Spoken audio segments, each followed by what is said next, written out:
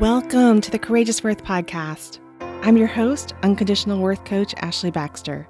Each week's episode helps you live a life of courageous worth. A life where you realize that yourself and your body are worthy as is unconditionally. Living out of that knowledge is a courageous act and allows you to show up more fully as your authentic self, which is crucial because you are valuable and desperately needed in this world.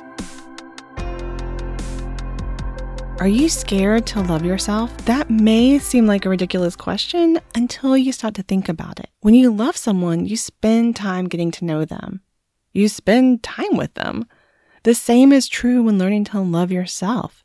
But it is often said that facing oneself is one of the most terrifying things. People will often do anything to avoid that happening. I was that way. In college, and my first job out of college was in an organization where I spent all my time pouring into that. There were many reasons for that, but part of it was because the more that I could focus on other people, the less I could focus on myself, because I was terrified to face myself.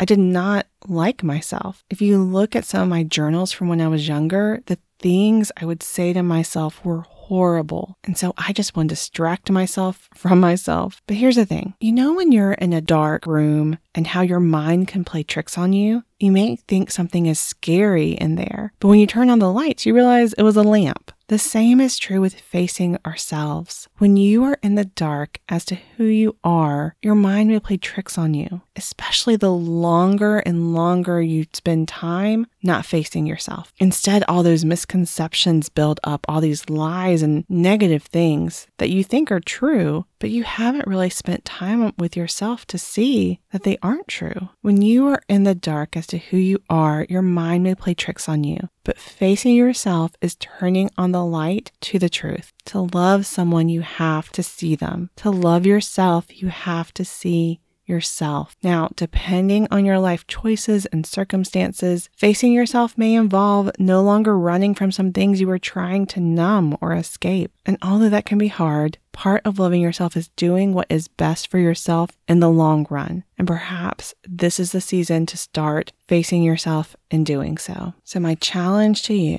is to spend time with yourself. Sometime this week, no less than 5 minutes, sit in silence or journal or talk to yourself or just check in on how you're doing. Whatever method it is, your focus is on yourself. Understand that 5 minutes may end up feeling like the longest 5 minutes in the world, but try it and then just keep trying it and make it a practice so you can get to know yourself.